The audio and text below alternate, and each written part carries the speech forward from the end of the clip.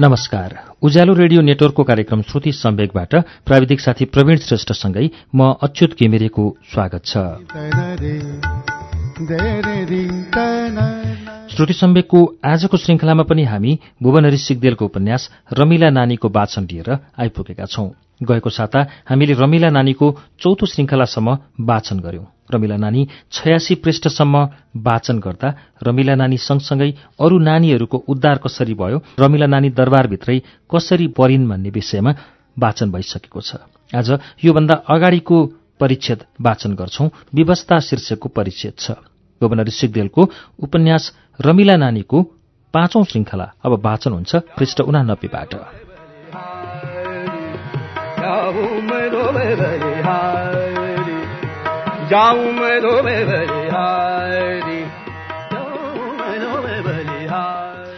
मलाई घरको यादले सतायो। जिन्दगी फूल जस्तो लाग्थ्यो। पुतली जस्ता रहरहरू थिए। आफू सरहका दौतरीहरूमा आफू चाहिँ श्रेष्ठ जस्तो लाग्थ्यो। ठूला मान्छे अलि भिन्नै, कसो कसो आफ्ना भए पनि बेग्लै जस्ता लाग्थे, किनभने तिनीहरू अर्थी दिन्थे। मेरो श्रेष्ठता तिनका अगाडि समाप्त हुन्थ्यो। मैले भरिएको लोटा उठाउन लाग्दा भन्थे, खस्ला नि, फुट्छ लोटा। मानौ म एउटा लोटासम्म हिफाजत गरेर उठाउन नसक्ने कमजोर बच्ची थिएँ। चोकमा मेरा दौतरीहरू जम्मा भएर तेलकासा खेल्थे। मलाई पनि तिनीहरूसँग तेलकासा खेल्ने साह्रै इच्छा हुन्थ्यो। त्यसमा सामेल हुन म छिटो छिटो दगुर्थेँ।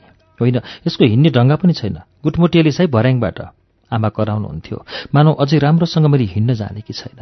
त्यसैले ठूला मान्छे मलाई प्रिय लाग्दैनथे। तिनीहरू आफ्ना श्रेष्ठता म माथि लाद्न खोज्थे। रमिला हो मेरो प्यारो नाम।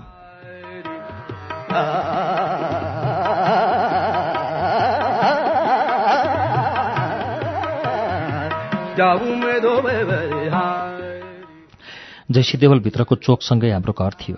पुरानो बाबाको सानोतिनो जागिर थियो। उहाँ बिहान 9 बजे खाना खाएर जागिरमा जानुहुन्थ्यो। आमा चुलो चौको सकेर धूप बाट्नुहुन्थ्यो। मेरी बहिनी थिए रमा। ऊ र म सँगै खेल्थ्यौं। हाम्रो उमेरमा 4 वर्षको अन्तर थियो। रमा र म झुम्राका पुतली बनाउँथ्यौं। त्यसका माथि कपडाका घरा बेरेर पुतलीका हातकोडा बनाउँथ्यौं। त्यसलाई नुहाएको, खाना खुवाएको, चुठाएको, घाममा तेल दलेर सुताएको नक्कल गर्थ्यौं। दशैंमा फुपू दिदीकी छोरी श्रेया पनि हाम्रो घरमा आएकी थिए। ऊ मभन्दा 1 वर्ष जेठी थिए। रमा र मैले हाम्रा 4वटा पुतली उसलाई देखाएका थियौं। हाम्रा पुतली हेरेर श्रेयाले ओठ लेप्राई अनि ती पुतलीमा नाना खोट देखाउन थाली। यो टालो कसैको मिलेन, पटुका पनि चाहिन्छ, हात अनुसारका गोडा भएनन्, यस्ता झुर खेलाउन छ्या। ठूलाको यही ठूलाई मलाई मन पर्दैन थियो। तर के गर्नु, ऊ ठूली थिए। उसले हाम्रा पुतली बिगारेर ऊ आफैले बनाएर देखाउन लागि। यसरी पुतली बिगार्दा भने मलाई रुँ रुँ जस्तो लागेको थियो।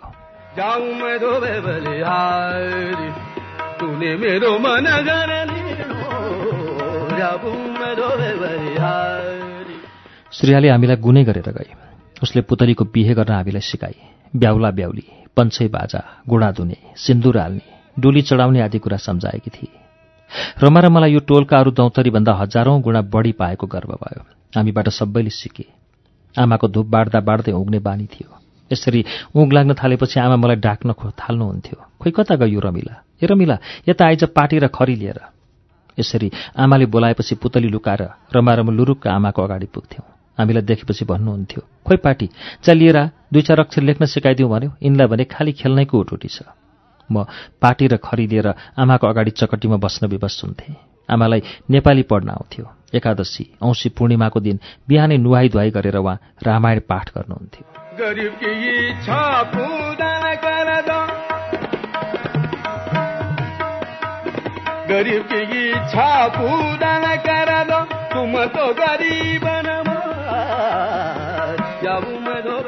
बाबाले कति पढ्नु भएको थियो त्यो भने मलाई थाहा भएन।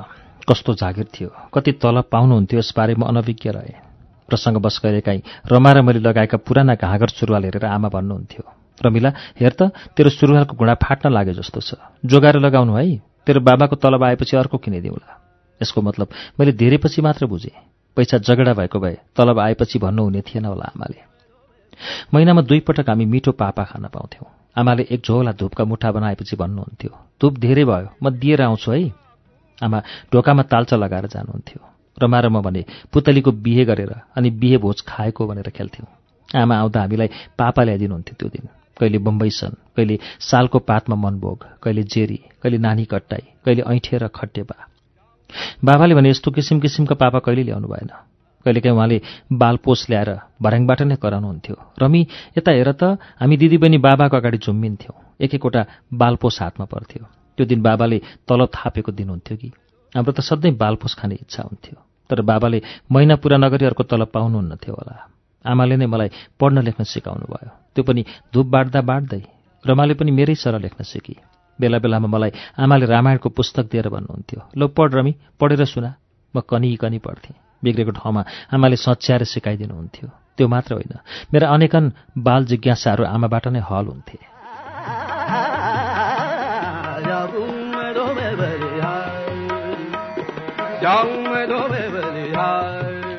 आफ्ना मनमा लागेका कुरा आफूले नबुझेसम्म दोहोऱ्याइरहने मेरो बानी थियो। कुनै अप्ठ्यारा जिज्ञासाका बारेमा र आफूलाई राम्रा ज्ञान नभएका विषयमा आमाले कहिल्यै बुज्रुक पाएर उत्तर दिनु भएन। बरु भन्नुहुन्थ्यो, भरे बाबासँग सोध्नु। यस्ता अवस्थामा म भने आफूलाई धन्य मानेर गर्व गर्थेँ। आमालाई पनि नआउने कुरा सोधेँ भनेर। बाबा केही गम्भीर स्वभावको हुनुहुन्थ्यो। आवश्यकताभन्दा बढी बोल्ने बानी उहाँको थिएन। तर रमा र म भने अनेकौँ जिज्ञासा राखेर बाबालाई कायल पार्थ्यौँ बिहान बेलुका। हाम्रा सबै जिज्ञासाको उत्तर दिनुहुन्थ्यो। तर रमा भन्थे, बाबा राक्षसको कथा भन्नुहोस् न। तर मलाई भने परीका कथा सुन्न मन लाग्थ्यो। अनि म भन्थेँ, होइन बाबा, परीको कथा सुनाउनुहोस् न। सायद कथा भन्न झर्को लाग्थ्यो बाबालाई। जाऊ, कथा मलाई आउँदैन।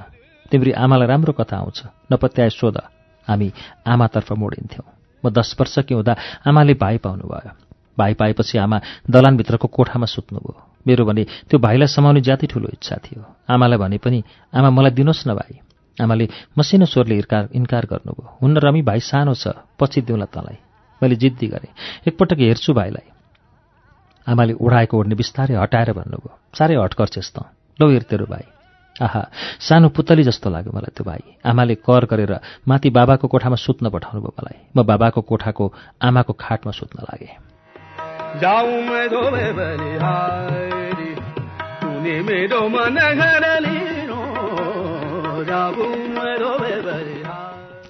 रमा निदाइसकेकी थिए।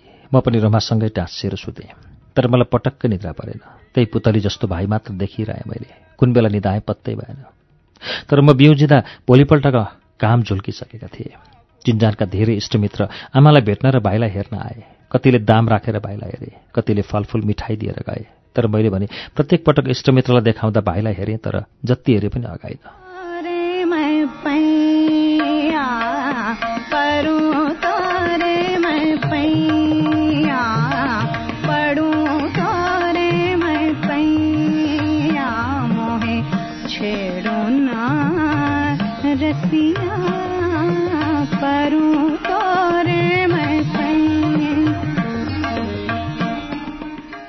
भेट्न आउने मध्ये बडाबाकी छोरी अलका पनि थिइन्।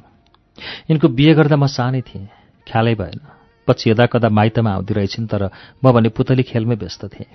उनीसँग देखभेटको अवसर नै भएन। यी दिजुलाई नजिकबाट हेर्ने यो पहिलो अवसर भयो मेरो पनि। मेरा गाला मुसार्दै उनले भनिन्, रमी त ठुली भइसकिछे नि काकी। छोरीको जात हलक्कै बढेकी छ नानी। निकै राम्री र ज्ञानी छ रमिला। आमासँग तिम्रै बारेमा मेरो कुरा भइरहन्छ। दिजुले मेरा गाला हलुका निचोरिन्। ठिकै छ, एकपटक भनिदिएको कुरा टपक्क टिप्छे। कनीकुथी रामायण पढ्न सक्छे नाइ। लेख्न पनि सिकाउनु पर्ने।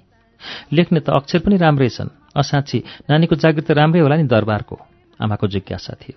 ठिकै छ भन्नु पर्यो, टहलुवाको जागिर हो, पेसै छ, उनले भनिन्। कस्तो हो टहलुवा भनेको? दरबारका दाई सुसारेका लुगा धुने, सरसफाई गर्ने, त्यस्तै। गाह्रो काम त होइन रहेछ नि। काम गाह्रो होइन, समय बिताउन गाह्रो। साँच्ची मिल्यो भने हाम्री रमिलालाई नानी राख्ने हो दरबारमा। मिल्यो भने त भाग्य बल्ने थियो रमीको। यो त बच्ची छे, चञ्चले, खेल्ने उफ्रिने उमेर छ। के काम हो र नानीको? केही न केही नि, सफा सोगेर बस्ने, नाचगान सिक्ने, अनि बेला बेलामा महाराजाहरूलाई गीत गाएर सुनाउने, नाच देखाउने, राजा रानीबाट बक्सिस मिल्छ त्यो थाप्ने। ओहो, त्यस्तो मिल्यो भने त साह्रै राम्रो हुन्थ्यो। काका बाको पनि कुनै ठुलो जागिर होइन।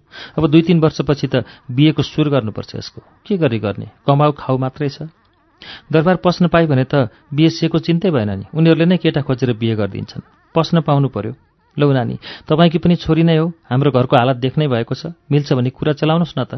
हुन्छ, म आउँछु नि न्वारानमा। कुरा चलाएर खबर ल्याउँला। अहिले मलाई हतार भयो, जान्छु भन्दै अलका उठेर गइन्।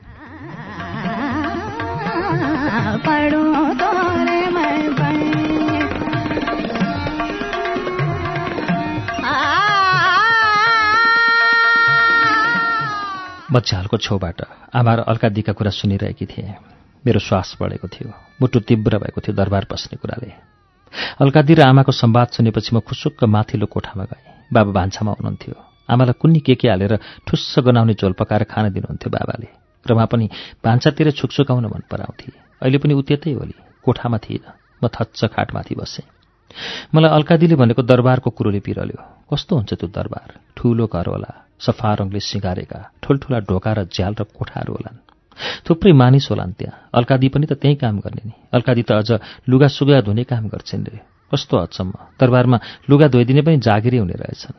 मलाई त नाच्न र गीत गाउन सिकाउने रे। नाच्नेलाई बक्सिस दिन्छन् भनेको के हो? कस्तो हुन्छ बक्सिस? पक्का पनि राम्रा राम्रा पुतली होलान् ती बक्सिसहरू। म एकोहोरी भएँ। मलाई घर छोडेर जानुपर्ने कुरा भने कता कता नमज्जा लागिरहेको थियो। तर त्यो नमज्जा भन्दा दरबार हेर्न पाइने भयो, नाचगान गर्न पाइने भयो, राम्रा लुगा पनि त देलान् नि।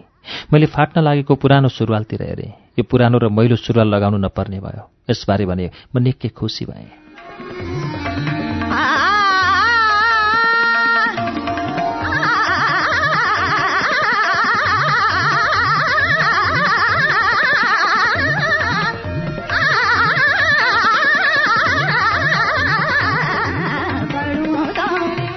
मेरो आँखा भित्तामा बाबाले झुन्ड्याएको राजाको तस्बिरमा परे अनि सोचेँ, अल्कादीले भनेको महाराजा यही हो, पक्का यही हो महाराजा। परीको कथाभन्दा आमाले राजा महाराजाको दरबारका कुरा सुनाउनुहुन्थ्यो। एक दिन मलाई नागपरीको कथा सुनाउनु भएको थियो। नागपरी असाध्यै राम्री थिए। उसका आँखा मोती जस्ता थिए, कपाल सुनको थियो। महाराजाले उसलाई हीरा जडेको सुनकै टोपी बनाइदिएका थिए। घाँटीमा हीरा, मोती र जलजलाकार सुनका हार थिए। हातमा सुनकै चुरा थिए। कानमा पन्ना जोडेका टप थिए। राजाले रंगीन रेशमी घाँगरहरू सिलाइदिएका थिए। बाँसले थुट्टे दरबार बनाइदिएका थिए। दरबार अगाडि फूलै जस्तो बारी थियो। फूलबारीसँगै ठूलै बगैँचा थियो। बगैँचामा किसिम किसिमका फलफूल पाकेका हुन्थे। नागपरीलाई कुन फल खान मनपर्छ उसका सुसारीहरूले त्यो टिपेर ल्याइदिन्थे। उसलाई फूलबारी बगैँचा घुम्न मन लाग्यो भने सुसारीहरूले पाल्कीमा बोकेर डुलाउँथे। बगलमा उसको निम्ति बनाइएको अत्तरको पोखरी थियो। ऊ त्यो पोखरीमा नाङ्गै नुहाउँथे। उसले नुहाएको दृश्य सुसारीहरू डिलबाट हेर्थे अनि तिनीहरू डराउँथे। बिचरीको पेटभन्दा तलको भाग सर्पको थियो। ऊ सर्प जस्तै गरेर पोखरीमा पौडी खेल्थे। त्यसैले त उसलाई नागपरी भनिएको थियो। आमाले रामायण पाठ गर्दा लङ्का सहर र राजा रावणको दरबारका बारेमा सुनेकी थिएँ मैले। हो त, यस्ता ठूला दरबारमा राजा नै बस्दा रहेछन्। हामीहरूको भने सानो घर मात्र हुने। हाम्रो दरबार नहुने किन होला? राजासँग थुप्रो पैसा हुने, तर बाबासँग भने एउटा सुरुवाल किन्न पनि तलब नै आउनुपर्ने किन होला? राजाले पैसा बनाउँछन् जस्तो छ। पैसा बनाउन पाएकी भए त हाम्री आमा पनि दिनभरि उँगेर किन धुप बाटिरहँदिन्? पैसा बनाउँथिन् होला नि।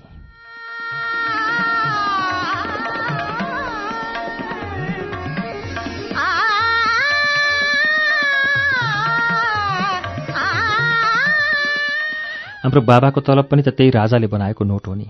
त्यसरी पैसा बनाउन पाए म पनि मेरा पुतली खेल्ने सबै साथीलाई तलब दिन्थेँ। रमालाई भने त्यही नागपरीको जस्तो दरबार, फुलबारी, बगैँचा, अत्तरको पोखरी बनाइदिन्थे कि। त्यस्तै लुगा र गहनाले झपक्कै पार्थेँ म पनि रमालाई। मैले झलक्क श्रीयादीले सिकाएको पुतलीको बिहेलाई सम्झेँ। 5-6 दिन अघि पल्लो घरकी राधादीको बिहेलाई पनि सम्झेँ। मैले नचिनेको दुलाहा र राधादीलाई कस्तो राम्रो लुगा गहना लगाएर यज्ञमा घुमाएका थिए। गोडा धुने भनेर कस्तो भिड लागेको थियो चोकमा। तर मेरो बिहे त महाराजाले गरिदिने भनेपछि उनीले गोडा पनि धोलान् नि। दुलाहा पनि उनीले खोज्ने होला। तर राधादीको जस्तो हिँडेर आउँदैन होला मेरो दुलाहा त। मोटर चढेर आउँछ कि सेतो घोडा चढेर आउला। अनि मलाई साह्रै नरमाइलो चाहिँ राधादीलाई अन्माउने बेलामा लागेको थियो। राधादी धरधरी रुनुभयो। मैले आमातिर हेरेर राधादी किन रुनुभएको आमा भन्दा उहाँका आँखाबाट पनि आँसु बगिरहेको देखेकी थिएँ। अन्माउने बेलामा राधादी रोएको बाहेक मलाई त्यो बिहे ज्यादै रमाइलो लागेको थियो।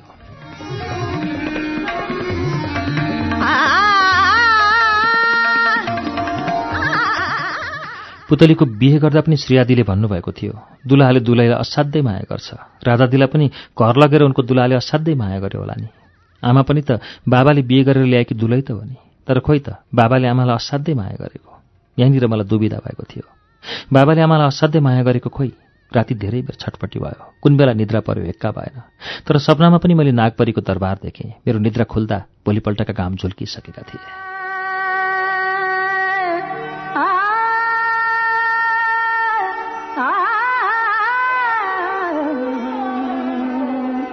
रंगी सारी गुलाबी चुनरिया रे, रंगी सारी गुलाबी। भाइको न्वारन आउन अझै 4 दिन बाँकी थियो। मलाई भने न्वारनभन्दा पनि अल्कादी त्यो दिन आउनुहुन्छ भन्ने खुल्दुली नै तीव्र थियो। सायद यस विषयमा आमा र बाबाको कुरो भइसकेकोले होला बाबाले मलाई सोध्नुभयो, रमी के त दरबारमा जान्छेस्? कुरुमीले नानीमा राख्ने कुरा गर्थे रे अल्काले, तँलाई जाउँ जस्तो लागेछ? खोइ मलाई के थाहा र, मैले भने। मिले त राम्रै होला, दरबार पस्ने कुरो भविष्य भन्थ्यो।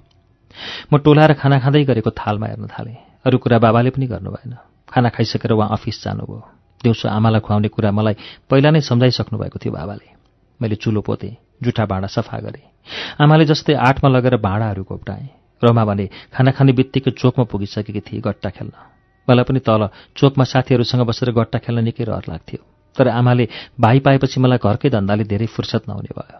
अल्कादीले दरबार पस्ने कुरा सुनाएर गएपछि मेरो खेल्ने रहर त्यसै मरेर गयो। बरु फुर्सद मिल्दा वा कामै नगर्दा पनि नागपरीको दरबार मात्र याद आउने गर्थ्यो। त्यसबाट अल्कादीले भन्नुभएको दरबार र महाराजाको जोड घटाउ गर्न निकै मद्दत मिलेको थियो मलाई।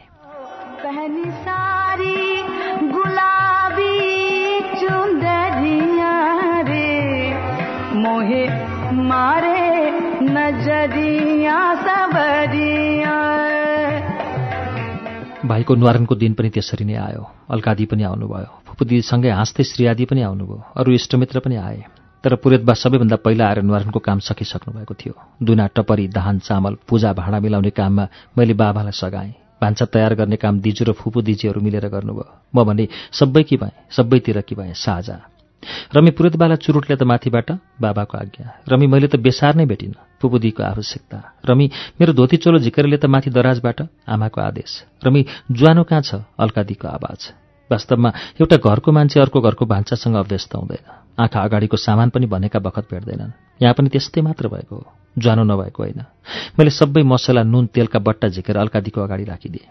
यो रमी असाध्यै ज्ञानी र फरासिली छ, हलक्क बढेकी छ, रूपरङ्ग मिलेको छ। फेरि घरमा पनि काका काकीलाई साह्रो गाह्रो नै छ। मैले त दरबारमा रमिलालाई राख्ने कुरा गरेँ दिजु, कसो होला? अल्कादीले फुपूदीलाई सोध्नुभयो। दरबारमा रे के गर्छ यो चिचिरीले? फुपूदीले कराईको साग चलाउँदै अल्कादीलाई सोध्नुभयो। ए दिजुलाई थाहा छैन?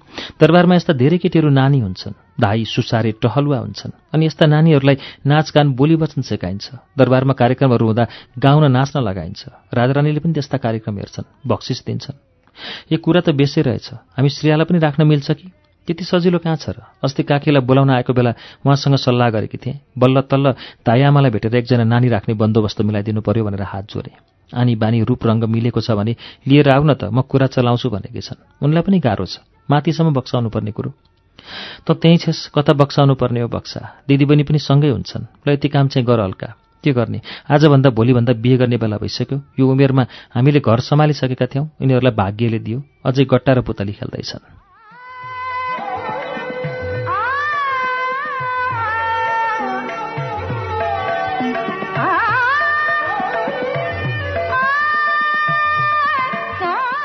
तुरुन्तै त भन्न सक्दिनँ दिज्यू, मेरो त्यत्रो ठुलो के हैसियत हो र दरबारमा। धाई सुसारेका लुगा धुने मोरीले ठुला कानमा कुरा पुर्याउन गाह्रो छ। पक्नुहोस् न त म समय मिले बित्तिकै कुरा चलाउँछु। म टल्ल परेर दिजुहरूका कुरा सुन्दै थिएँ। म त श्रेयाभन्दा पनि ठुली भन्ने भएछु। कोचिङ श्रेया, अब मैले तँभन्दा बढी कुरा सिक्ने भएँ। मेरो चाहिँ दरबार जाने कुरा छिट्टो मिलोस्, तेरो भने नमिलोस्। बरु मिले पनि मैले धेरै जानिसकेपछि तँलाई सिकाउन मैले नै सक्ने भएपछि मात्रै। म आमाको अगाडि ठिङ्ग उभिएँ। रमी बस आइज, भातको काम सक्नुभयो दिजुहरूले? पकाउँदै हुनुहुन्छ भनेर म आमाको नजिकै गएँ। उहाँले हात तानेर सँगै मन्डीमा बसाउनु भयो मलाई। कपालमा हात मुसारेर भन्नुभयो, हेर त कस्तो लिसो, च्याट च्याट लाग्ने, नुहाएकी छैनस्? के भन्नु होला अल्का नानीले? साँच्ची यो रमी त दरबारमा जान्छेस् त कुरा मिल्यो भने? खोइ, मैले यति मात्रै भने। तर मेरो भित्री मन भने श्रेयाभन्दा अगाडि नै दरबार गइसक्ने थियो। मिल्यो भने राम्रो हुन्छ भन्नुहुन्थ्यो अल्का नानीले। राम्रो लाउन पाइन्छ, मिठो मिठो खान पाइन्छ, आनी बानी बदलिन्छ, धेरै कुरा सिक्न जान्न पाइन्छ। फेरि थुप्रै बक्सिस मिल्छ अरे राजाबाट। बक्सिस भनेको के नि आमा? मैले सोधेँ। त लाठी शेष, बक्सिस भनेको पैसा, सुन चाँदी, गहना, लुगा क्या लाठी। अझ राजा खुसी भयो भने त कतिलाई दरबारै पनि बक्सिस दिन सक्छन्। म नागपरीको दरबार सम्झेर ज्वास्स झस्केँ। आमाले सोध्नुभयो, के भयो रमी, किन झस्के कि? त्यसै, आमाले भन्नुभएको नागपरीलाई सम्झेर। यो पनि कता कता मन डोलाउँछ। तँलाई दरबार जाने इच्छा छैन जस्तो छ नि? हो त्यस्तो होइन, उतै बस्नुपर्ने होला, घरमा आउन पाइने हो कि होइन? मेरो कण्ठमा वाक्य रोकियो। यो जन्म गर अनि बाबा आमासँग छुट्टिनुपर्ने व्यथा गुणुल्किएर घाँटीमा अड्केको थियो।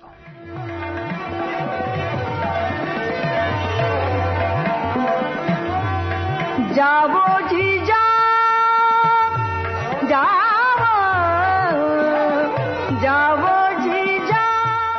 त्यस्तो होइन होला रमी, बेला बखत घरमा पनि आउनु पाइन्छ होला। अनि तैँले के पिर गरे कि यस्तो? तेरो उमेरमा त मेरो बिहे भएको थियो तेरो बाबासँग। म रुँदै यो खोप्रोमा भित्रिएकी थिएँ, त हाँस्थे दरबारमा जा। म चुपचाप लागेर मैले आमाको हात समातेँ। अहिले त अल्का नानीसँग कुरै गर्न पाएकी छैन। अस्ति उहाँ मलाई भेट्न आउनुभएको बखत छ्वास्स कुरा भएको हो। तेरो भाग्यमा भएको कुरा मिल्ला, नभए त्यसै सेलाउला। मान्छेले जस्तो कर्ममा लेखेर ल्याएको छ त्यसमा घटिबढी के होला र? मैले फुपुदी र अल्कादीहरूले भान्सामा गरेको कुरा किन हो आमालाई भनिन। आमाले भन्दा मैले बढी कुरा थाहा पाइसकेको विषयमा म भित्रको अहम व्यागुतो चाहिँ फुल्यो। फुपुदीहरूको कुराबाट मैले यथार्थ बुझिसकेको थिएँ। भो यो कुरा पर्दाभित्र रहोस्, यथार्थ फुपुदीबाट नै खुलोस् वा अल्कादीबाट। मैले रमालाई भने, रमा अल्कादीले कुरा गर्नुभएको छ, मलाई दरबारमा लैजाने रे। किन लैजाने? रमा विस्मित थिए। अस्ति नै आमाले सुनाउनु भएको थियो नि नागपरीको कथा। हो त्यस्तै हुन्छ रे दरबार, मलाई त्यहाँ लगेर नाचगान सिकाउने रे। अनि म एक्लै हुन्न, कोसँग खेल्ने, कोसँग सुत्ने म? उसले सोधी। बाबा आमा भइहाल्नुहुन्छ नि, अब त भाइ पनि साथी हुन्छ। नै म पनि दरबार जान्छु अल्कादीलाई भनेर के? रमा जुरुक्क उठेर भान्सातिर दौडी। मैले अनिमेष रमा निस्केको ढोकातिर हेरिरहेँ। निकै बेरपछि थाहा भयो मेरा आँखा पिरा भएछन्। दुई ढेका आँसु गालाबाट तलतिर गुडे।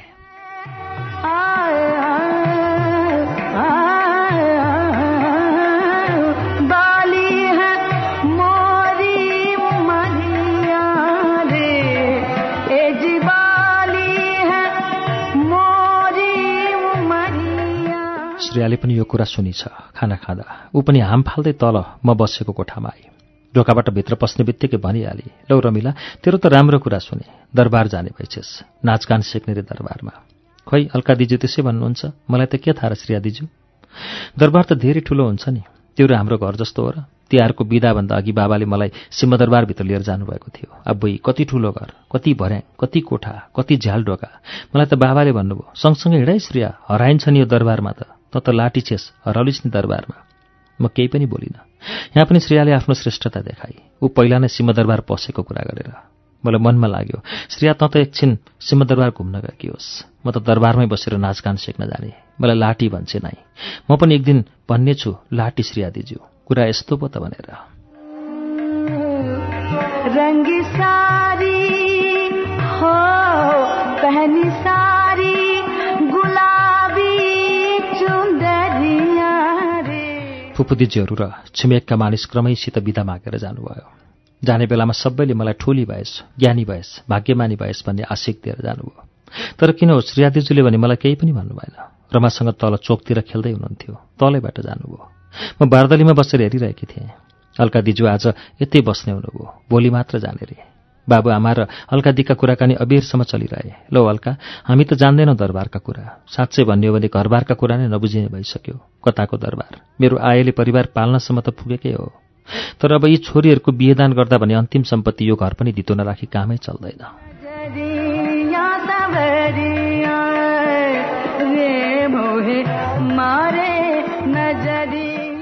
रमीका लागि जे गरिस् नानी तँलाई धन्यवाद छ। पर्सि बिहान आएर सायद टिकाटाला गरेर बहिनीलाई लिएर जा। मैले अरू के भन्ने, यो बाबाको भनाइ थियो। जसो तपाईँहरू भन्नुहुन्छ त्यसै गर्छु।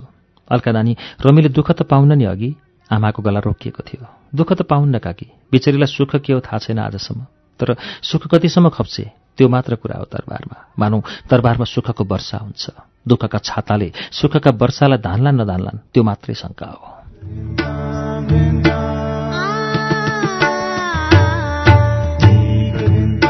श्रुति सम्वेकमा अहिले तपाईँले सुन्नुभएको वाचन भुवनहरि सिग्देलको उपन्यास रमिला नानीको वाचन हो। यसको बाँकी अंश वाचन लिएर केही बेरमा आउनेछु। उज्यालो सुन्दै गर्नुहोला।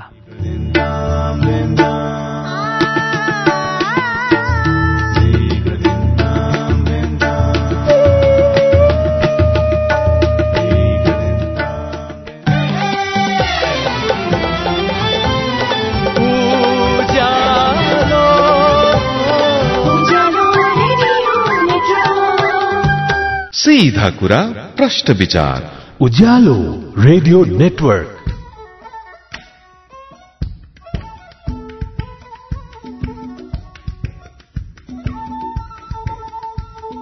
कार्यक्रम श्रुति सम्वेकमा तपाईंलाई फेरि स्वागत छ। श्रुति सम्वेक तपाईं उज्यालो रेडियो नेटवर्क काठमाडौँमा 90 मेगाहर्जसँगै देशभरिका विभिन्न रेडियो स्टेशनबाट एकैसाथ सुनिरहनु भएको छ। श्रुति सम्वेकमा हामी भुवनहरि सिग्देलको उपन्यास रमिला नानीको वाचन सुनिरहेका छौं। अब यसको बाँकी अंश वाचन सुनौं।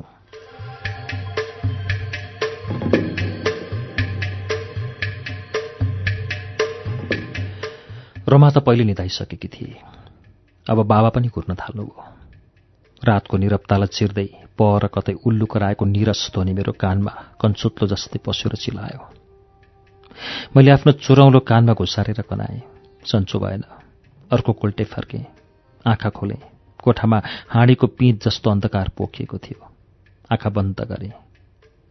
बरु केही उज्यालो रहे जस्तो लाग्यो। मैले नागपरीको सपना देखेँ।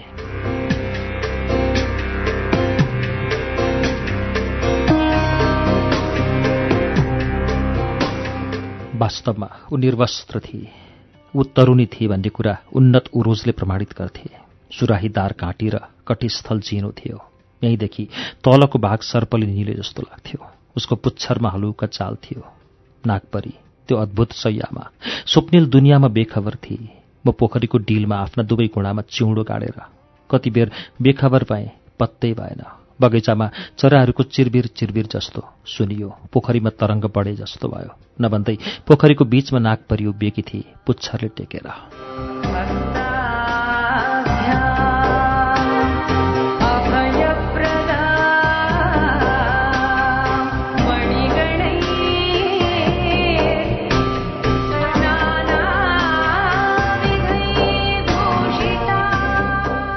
उसले मलाई देखे। मैले पनि उसको नाङ्गो सिंगमरमरको जस्तो शरीर देखेँ। ऊ विस्मित आँखाले मलाई हेरिरहेकी थिए। म के गर्ने र के नगर्नेको मनस्थितिमा स्तब्ध थिएँ। उसका स्फटिक जस्ता लाम्चा आँखा गुच्चा जस्ता गोल हुँदै गए। मलाई ती आँखा बिरलाका जस्ता लागे। उसको सुन्दर अनुहारमा क्रोधको बादल पोतिए जस्तो देखियो। उसको प्रश्वास सर्पको जस्तै सुनियो। ए चाण्डाल्नी, त यहाँ किन आइस? उसको फुङ्कार सहितको यो हुङ्कारले मेरो सातो पुत्लो गयो। कपालका सबै रौँ ठाडा भए। जिउ पसिनाले लपक्क भिजिसकेको पत्तै भएन। म चुइक्क पनि नबोली फुलबारीतिर कुदेँ। म कुदी नै रहेँ। मलाई उसले सर्पले झैँ बगेर खेदिरहेको आभास भयो। पछाडि फर्केर हेर्ने साहस नै भएन। एउटा ढुङ्गामा ठेस लाग्यो। म हुत्तिएर डलेँ। जल्यास्स भएर उठेँ। मेरो शरीर पसिनाले लफलफ थियो। जिउ कामेर डगडग थियो। रमाले घचघच्याएर सोधिरहेकी थिए, रमिदी के भयो, किन कामेको? मैले लामो सास फेरेर गमलङ्ग रमालाई अँगालो हालेँ। रमा, मलाई नागपरीले लखेटी। मैले सपना देखेँ, भयानक सपना। बाहिर राम्रै उज्यालो भइसकेको थियो।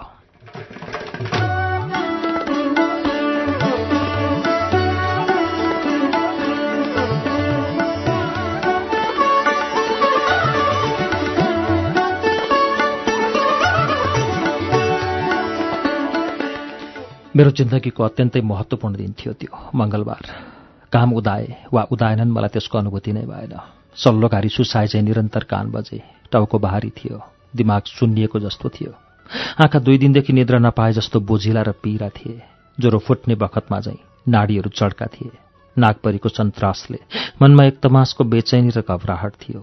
नागपरीले खेदेको सम्झना जति बिर्सिन खोजे पनि झन् ताजा भएर पुनरावृत्ति हुन्थ्यो।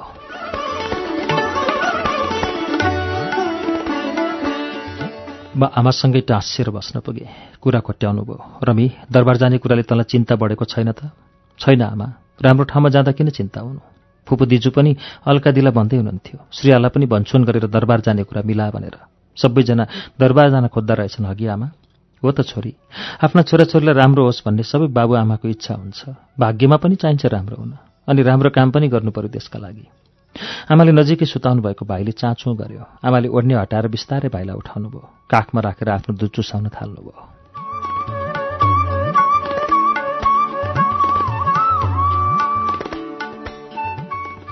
मैले आफ्नो हात लगेर भाइको हात छोएँ। मलाई कपास छोए जस्तो लाग्यो भाइको हात। साना नङ्ग्रा जस्ता औँला चलाएँ। मलाई कपास जस्ता लागे औँला पनि। उसको मुखतिर हेरेँ। आँखा खोलेको थिएन। साना राता गाला र चिटिक्क परेको चिउँडो मात्र केही चलेका थिए।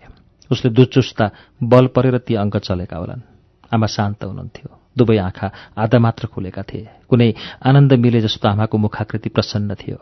भाइको पेट भरियो होला। दुध चुस्दा तुस्तै निधाएको थियो। आमाले उसलाई भुइँमा राई सुताइदिनु भयो।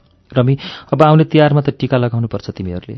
भाइ टीकामा तिमीहरूको हात खाली हुन्थ्यो। कस्तो नमज्जा लाग्थ्यो मलाई। के गरी टीका लाउने? यो बस्न सक्दैन। म यसलाई काखमा ल्याउला, अनि तैँले र रमाले पालै पालो टीका लगाउनुपर्छ। तपाईँ त मामा गरेर गइहाल्नुहुन्छ नि मामाहरूलाई टीका लगाउन। नभए तिमीहरूलाई मामा घरै लिएर जाउँला, उतै टिका लगाउँला। यहाँ त बाबालाई टिका लगाउन दिदीहरू आइहाल्नुहुन्छ नि।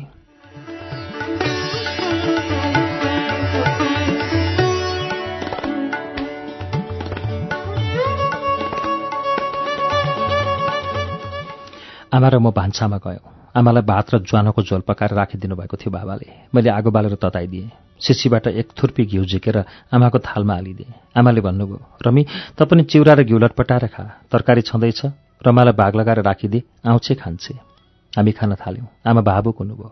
मैले उहाँका दुवै आँखा रसाएको देखेँ। रमी, त भोलि गइहाल्छेस्? त गएपछि मेरो त हातै भाँचिने भयो। यो रमाको केही भर छैन। अरूले खाओस् नखाओस् केही नै मतलब छैन उसलाई। कस्तो केटी होली यो।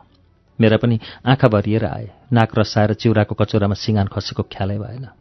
बाबा लुमुकको कोठामा बस्नुभयो। यी लुगा ल्याएँ रमी तँलाई। पोको मेरो अगाडि राखिदिनु भयो। म लुगाको पोको फुन थालेँ। रमासँगै थिए, तर केराको थाम झैँ गर्दन पारेर गजक्क थिए। सायद मैले मात्र नयाँ लुगा लाउन पाउन आँटेँ भन्ने रोग सल्किएको थियो उसको मनमा।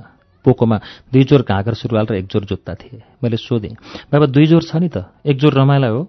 मेरो प्रश्नले रमा निकै चञ्चल जस्तै देखिए। तत्कालै भन्नुभयो बाबाले, होइन होइन, रमालाई त ठुलो भइहाल्छ नि त्यो घाँगर, दुवै तेरे लागि हो, फेरफार पनि चाहियो नि त, सधैँ एकै जोर लगाउने, मैलो होला, धुनु पर्ला, रमालाई तलब आएपछि ल्याइदिउँला है।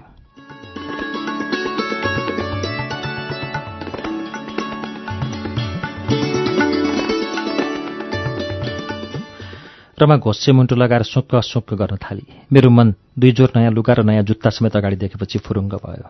म लुगा र जुत्ता च्यापेर तल आमाको कोठातिर कुदेँ। रमा आइन। आमा, यी मेरा नयाँ लुगा, 2 जोर, यी जुत्ता पनि। आहा, राम्रो ल्याइदिनु भएछ। मैले नै 2 जोर चाहिन्छ भनेकी थिएँ। जुत्ता अलिक ठुलो हुन्छ कि, लगाइ हेर त। ठिक्क हुन्छ आमा, मैले लगाएर हेरिसकेँ। रमा सुक्क सुक्क गर्न थालेकी छ माथि कोठामा। सुक्क गरोस् कि घुक्क घुक्क। त्यसका 2 जोर लुगा छन्, फेरि अर्को जोर किन चाहियो? दिनभरि चोकको धुलोमा लडीबुडी गर्न। आमा निकै उत्तेजित हुनुभयो। एकछिनपछि घरमा बसेर ढलेको लोटा उठाउन्न। घरको काम भनेपछि सिनको बाँच्नु छैन। 7 वर्ष पनि लाग्छ यो माघमा अब। 7 वर्षको उमेर के सानो हो? पख म त्यसका जगेल्टाउ खेल्छु अनि। मलाई आमा रिसाएको राम्रो लागेन, किन हो? रमा सानै त छे। मलाई ऊ केटाकेटी नै लाग्छ। अब म पनि घरमा नभएपछि आमालाई काममा सघाउनै पर्यो नि। मैले बिस्तारै भने, आमा म पनि त त्यस्तै थिएँ नि, अझै गट्टा तेलकासा खेल्न पाए हुन्थ्यो जस्तो लाग्छ। अब बिस्तारै घरको काम गरिहाल्छे नि। त ज्ञानी छेस् रमी, कुरा पनि बुझ्छेस् त, तर त्यो चण्डाल्नी कुरै बुझ्दिन, आफ्नै लिँडिडिपी गर्छ क्या। निकै बेर कोठामा मौनता रह्यो।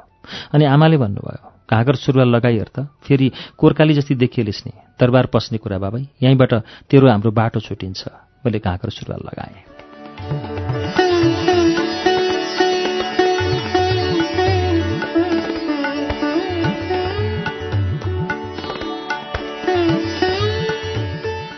अलका दिजु 8 बजे आइपुग्नुभयो। मलाई देख्ने बित्तिकै हाँसेर भन्नुभयो, नयाँ लुगा जस्तो छ नि रमी तेरो हो? हो, हिजो बाबाले ल्याउनु भएको, 2 जोर छ, यी जुत्ता पनि छ। मैले खाटमुनिको जुत्ता झिकेर देखाएँ। ल, राम्रो रहेछ।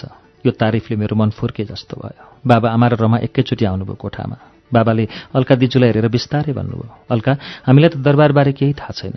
तेरै भरमा यो हुर्किसकेकी छोरी जिम्मा लगाएका छौँ। दुःख पाउली कि भनेर हाम्रो मन पाकिरहेछ अलका।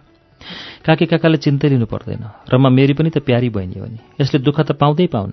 फेरि दरबारमा राख्न कति ठुला बडाले चाकरी गर्छन्। यो त तपाईँहरूको भाग्य थियो। मैले दाइ आमालाई राम्रोसँग चिन्नु, उहाँ मेरो श्रीमानको नाता नै पर्नुहुन्छ।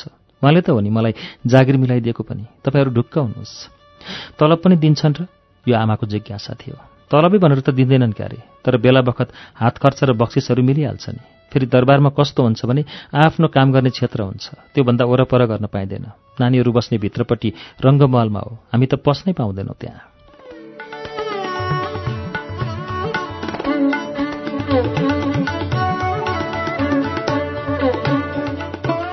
रमी कुरो तिम्रो भेटै हुन्न त्यहाँ? बाबाको जिज्ञासा थियो। होइन काका, त्यस्तो होइन, भेट्नु पर्दा बक्साउनुपर्छ। त्यसमाथि पनि हाम्रो त दायामा हुनुहुन्छ, के को चिन्ता भेटघाट गर्न? रमी एक्लै पो हुने भए त? आमाको प्रश्नमा चिन्ता मिसिएको थियो। त्यहाँ काकी पनि। हाम्रा रमी जस्ता 9-10 जना नानी बस्छन् त्यहाँ। युवराजको रङ्गमहल नै बेग्लै छ, अनि महाराजको बेग्लै हुन्छ। नाचगान सिकाउने, बाजाहरू बजाउने बेग्ला बेग्लै गुरुमाहरू हुन्छन्। नानीका रेखदेख गर्ने बेग्लै सुसारे हुन्छन्। हाम्रो जस्तो कोप्चो घर हो र त्यो? राजाको दरबार भनेपछि कुरै नगर्नुहोस् न अरू। लौ, मारे पाप पाले पुण्य, अरू हामी के भनौँ? यति भनेर आमाले आँसु पुस्नुभयो। रमा अँध्यारो मुख लगाएर मसँगै टाँसिन आई। बाबा अफिस जाने लुगा लगाउन थाल्नुभयो। एकैछिन कोठा शान्त बन्यो।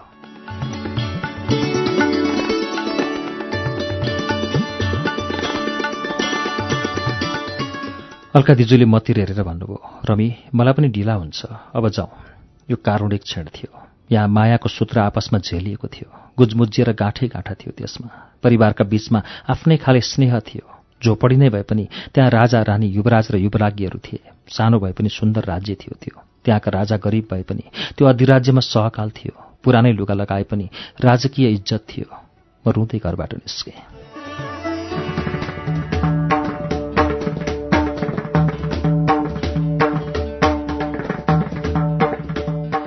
घर ओझेलमा परिसकेको थियो। मलाई अलका दिजूले अटोको नारायण स्थान अगाडि आइपुगेपछि भन्नुभएको थियो, रमी, तिमीलाई घर छोड्ने बेलामा साह्रै दुःख भएको थियो। आफ्नो जन्मघर सबैलाई प्यारो लाग्छ, तर के गर्ने, एक दिन छोड्नै पर्छ सबैले। त्यसमाथि हामी त छोरीको जात पर्यौं। जन्मघर सधैँ हाम्रो हुँदैन। हामी सधैँ बस्न सक्दैनौँ जन्मघरमा। उहाँका सबै कुरा मैले सुनेकी थिएँ, केही बुझेकी पनि थिएँ।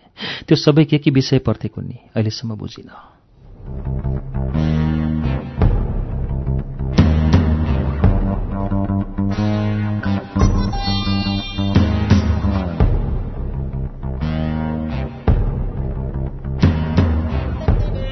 ढोकाका दुवैतिर देख्दै डर लाग्ने सिपाहीहरू थिए। तिनले खैरा र सुकिला लुगा लगाएका थिए। टाउकामा घोप्टे टोप र गोडामा टलक्क टल्किने काला जुत्ता थिए। हातमा बन्दुक र आँखा अलका दिजू र मतिर तेर्सेका थिए। मलाई सिपाही देखेपछि पहिला पनि डर लाग्थ्यो। कहिलेकाहीँ आमासँग हनुमान ढोकातिर घुम्न जाँदा यस्ता सिपाही देखेकी थिएँ मैले। तिनलाई देख्ने बित्तिकै म भने आमातिर लपक्क टाँसिन्थेँ। मुटु ढुकढुक गर्थ्यो। अहिले पनि मलाई त्यस्तै भयो। म अलका दिजूसँग टाँसिएँ। हामी कालो अनुहार र राता आँखा हुने सिपाहीका अगाडि उभिएका थियौँ। उसले मेरो बारेमा सोधीखोजी गरिरहेको थियो। अलका दिजूले सबै कुरा बताइरहनु भएको थियो उसलाई। दिजूसँग एउटा कागज पनि रहेछ। त्यो देखाउनुभयो सिपाहीलाई। पछि मात्र मैले बुझेँ त्यो कागज दरबार पस्ने कागज रहेछ। त्यो कागज हेरेपछि मलाई हेऱ्यो त्यो सिपाहीले। खास गरी मेरो हातको पोकामा आँखा थिए उसका। त्यो पोको पनि उसले खोल्नु भन्यो। दिजूले नै खोलेर देखाउनुभयो। बल्ल उसले फलामे ढोकाको चुकुल खटक्क गरेर खोल्यो। बल गरेर घचेट्यो। चर्र गरेर ढोका खोल्यो।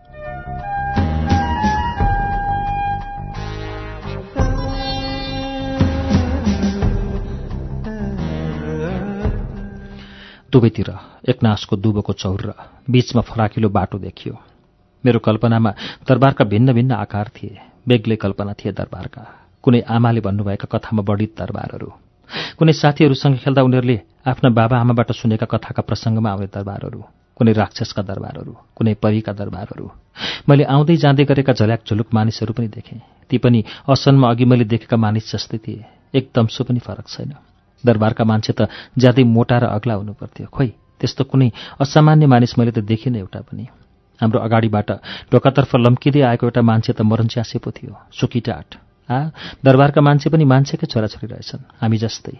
मेरो मनमा यी कुरा खेल्दै थिए। हामी निकै हिँडिसकेका थियौँ, पत्तै भएन।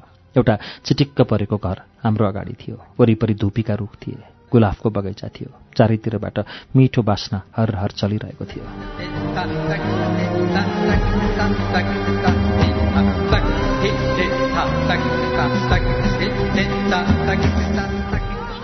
ढोका अगाडि राखिएको फलामे ठूलो जालीमा दिजूले गोडा ढ्यापढ्याप पार्नुभयो।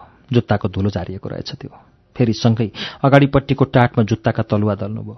मैले पनि त्यसै गरेँ। दिजू सुरुको ढोकाबाट भित्र पसेपछि केही बोल्नुभएको थिएन। म पनि चुप थिएँ। न बोल्नुहुन्न कि दरबारमा के थाहा। बुट्टै बुट्टा कुदिएको सफा चिल्लो र ज्यादै ठूलो त्यो ढोकाभित्र पस्यौँ हामी। भुइँमा निलो दरी बिछ्याएको जस्तो लाग्यो मलाई। त्यसमा कुच्चिँदा आफ्ना पैताला तल बासिन लागे जस्तो हुने। कस्तो अचम्म। एक्कासी दाहिनेपट्टि उभिएर हामीलाई झम्टिन ठिक्क परेको रातो पाटे बागमा मेरो आँखा परे। दिजू भनेर मैले उहाँको कम्मरमा अँगालो हालेँ। मेरो टाउको फुलेर ठूलो फर्सी जत्रो भयो। गोडा लगलग कामेका थिए। जिउभरि पसिना छुटेको थियो। कपालका रौँ ठाडा थिए। मुटु बजेको टकटक आवाज मेरा कानले सुनिरहेका थिए। अलका दिजूले हाँसेर भन्नुभयो, तत्लाटी ग्वाङ्ग्री पो छेस् त। यो बाघ देखेर तर्से कि? यो त बाघको छाला मात्रै हो। महाराजाले शिकार गरेको बाघको छाला काटेर फेरि बाघ जस्तै बनाएर राखेको मात्रै हो। मैले डराई डराई दिजूको पछ्यौराभित्र लुकाएको अनुहार फेरि त्यो बाघतिर फर्काएँ। अझै पत्यार लागेन हो होइन दिजूका कुरा भनेर। मैले बायाँपट्टि हेरेँ। त्यहाँ पनि त्यस्तै बाघ उभिएको थियो। ओहो, ढोकाभित्र दुवैपट्टि दुईटा बाघ। मैले बिस्तारै आँखा उचालेर गारोतिर हेरेँ। त्यहाँ त बढी मानका भैँसीका टाउकाहरू देखेँ। मलाई कस्तो लाग्यो भने गारोभन्दा उता भैँसी होलान्, अनि गारोमा टाउको छिराएर यता हेरिरहे जस्तो। किन यस्ता डरलाग्दा भैँसीका टाउकाहरू राखिएको मैले बुझिनँ।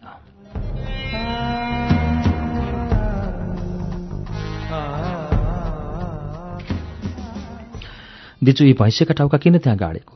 सजाएको क्या, राम्रो पारेको। यी भैँसेका टाउका होइनन्, यी त जङ्गली अर्नाका टाउका हुन्। तिनको शिकार गरेपछि बाघको जस्तै तिनको टाउकाको छाला काटेर गाह्रोमा टाँसेको मात्रै हो।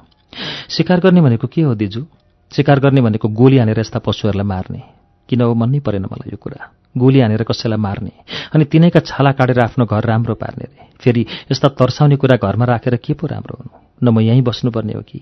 लाठी भनिहाल्नुहुन्छ दिजुलाई केही सोध्यो भने? तै पनि सोधेँ। यहाँ बस्न त मलाई डर लाग्छ, बरु म त घरै जान्छु तपाईँसँगै।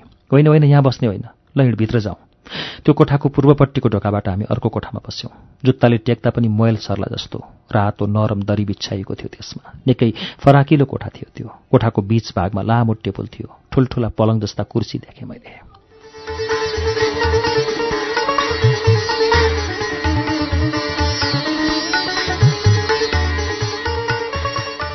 श्रुति सम्वेकमा अहिले तपाईँले सुन्नुभएको वाचन भुवनरी सिग्देलको उपन्यास रमिला नानीको वाचन हो। हामीले यसलाई आज पृष्ठ 109मा ल्याएर रोकेका छौं। अर्को साता रमिला नानीको 6औं श्रृङ्खला लिएर आउनेछौं। तबसम्मको लागि प्राविधिक साथी प्रवीण श्रेष्ठ र म अच्युत घिमिरे बिदा हुन्छौं। नमस्कार, शुभरात्रि।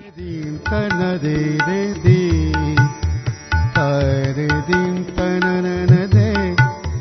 da da dee, da na na na na.